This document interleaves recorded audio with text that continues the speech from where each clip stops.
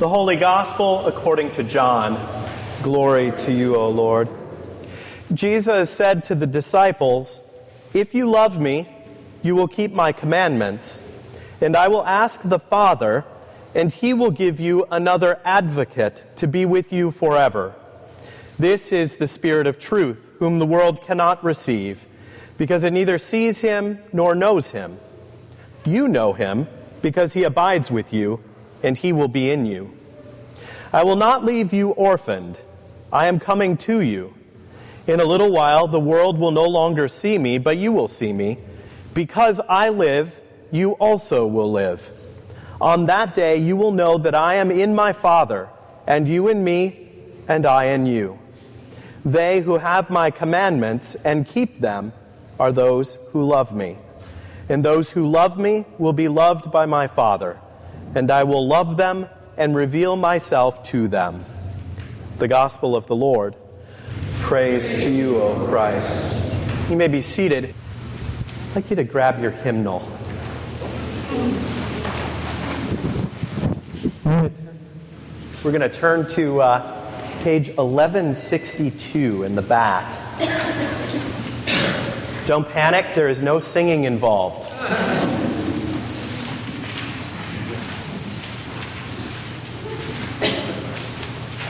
One of the many cool things about the new hymnal is it reaches back a couple of generations to bring forward the tradition of having Luther's catechism in it.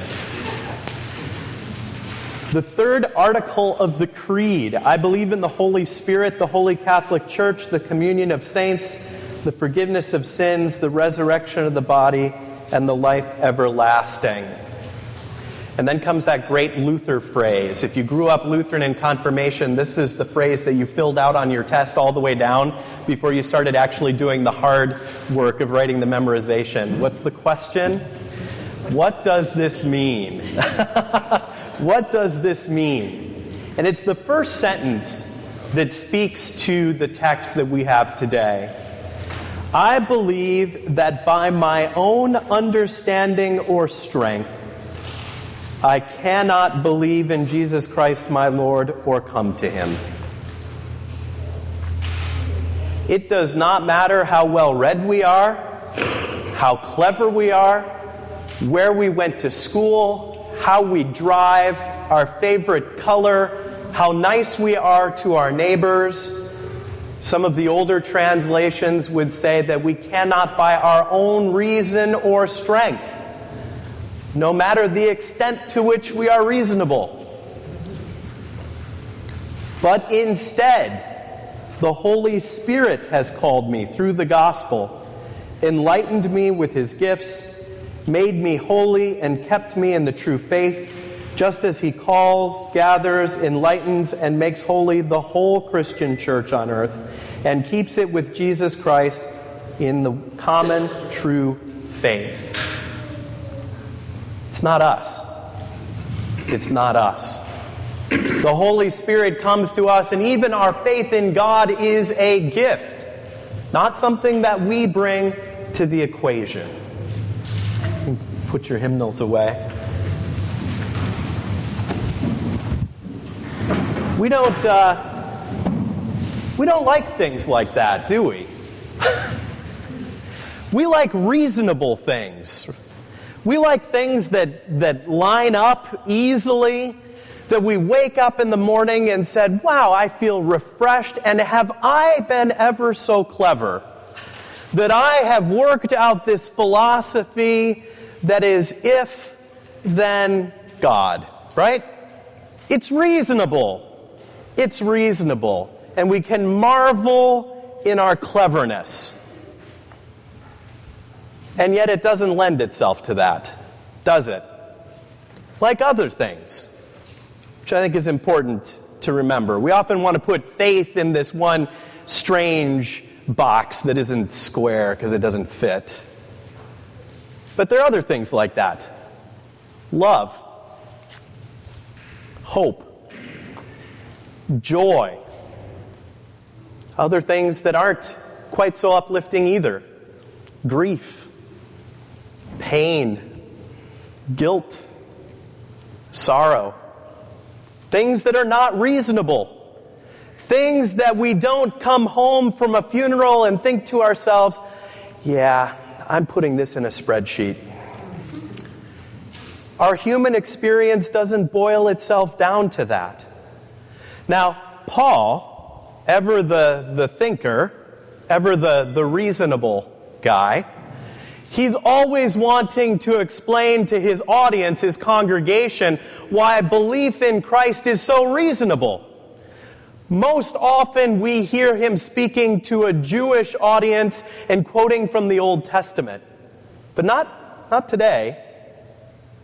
Today, in many ways, particularly for Westerners, he's speaking to us, Greeks.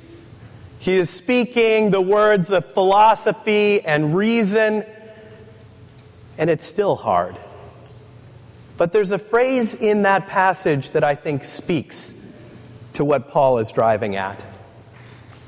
He is in this place that we might equate with a town square kind of place. Soapboxes everywhere. There are altars to various gods and deities, and there's one marked to an unknown God. And Paul jumps onto this opportunity and starts to speak. Who is this unknown God? The God who has created all things from the very beginning. And he goes on very persuasively. But he moves into this particular point that I think hits home for us. He talks about how as human beings we have been created to turn towards God and seek God. It's in our bones, a sense that there is more. It's like other things, not different, strange, but normal, human kind of need. Have you ever gone a day and missed a meal or two in sequence? And when it comes time for the next meal, is your body telling you that it's time to eat? Your body is screaming for food. And in that same fashion, in our heart is this longing for something more, a longing that turns us towards our Creator, but not in some clever or reasonable pursuit. That's not it. In fact, the word that we interestingly got stuck on during text study this last week, and I don't even know the Greek word for it, but the English translation is the word grope. There aren't a lot of texts with the word grope in it. Or I should say in the Bible, there are not a lot of texts with the word grope. And the word grope has a lot of negative connotations, but let's put those aside and think about how that word is used. When we hear the word groping, I picture those times when I was in the Midwest and it would be dark outside and you would lose the lights and you would grope for the candle, for the matches. It wasn't orderly and laid out neat and reasonable and by our own cleverness and strength, but a sense of reaching for the wall. Or the other image that I have is if you've ever raised a small child, you know that when they're about 2 or 3, there are those situations where you're in a crowded space and too many people are wearing jeans. And they latch on to the wrong leg. And there's that moment. But that sense of groping goes back to what Luther articulates, that it's not our own reason or strength that brings us to faith, but rather it is a sense of flailing, a sense of groping, a sense of not knowing the path, and yet in our bones the need to look and reach. That is where the Holy Spirit meets us. That's not an easy space. We like things lined up. It's not a comfortable space. But when John picks up, it begins to switch gears. Because now, unlike the last few weeks, where we've heard so much about what God has done for us, even in the first reading coming to us in the Spirit, the text changes on a dime. Last week at the end of the reading, you might have remembered the words where Jesus says to the disciples, "Anything you ask in my name, I will give it to you." Did you notice where today's gospel text picks up? It starts out by saying, "So now here's what you're going to do." I've told you what I'm going to do. Here's what you're going to do. If you love me, you will obey my commandments. You will obey. This sense in our bone to reach for God calls us to live in a way that is not like us in nature. We had a great Bible study leader at the Senate Assembly who was a New Testament professor of mine in Columbus, Ohio. And to paraphrase him a little bit, his understanding of us living into new ways of being is called faking it. He says, I know you're sitting there thinking about generosity and saying, I'm just not as generous as Bill. I wish I could be, but I'm not. And his argument was, fake it.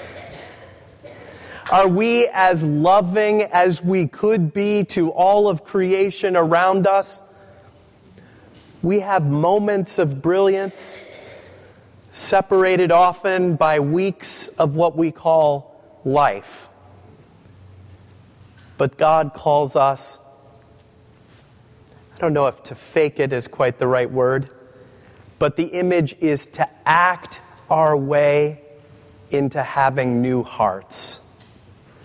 Not waiting for the reasonable argument and strength and cleverness to throw a switch in our brain so that we'll then act differently, but rather to act differently first. And in so doing, to allow the Holy Spirit to work on us. That's the image. And so this circular language in John of love abiding with us and God the Father and the Spirit is an interesting language, an advocate, the text says. But the Greek can just as easily say the encourager. And in many ways, perhaps a better language. The Holy Spirit that encourages us to encourage others, to embody Christ's love in this world to all of creation. Everywhere. No limits. No cutting back. No seeing who's worth helping or who's going to meet us part way. But rather simply where there is hurt. So as you look at these texts, realize that God comes to us. That's chapter 1. Chapter 2 then is what God calls us to do. Namely, to live lives of love that are shaped on Christ's example. Amen.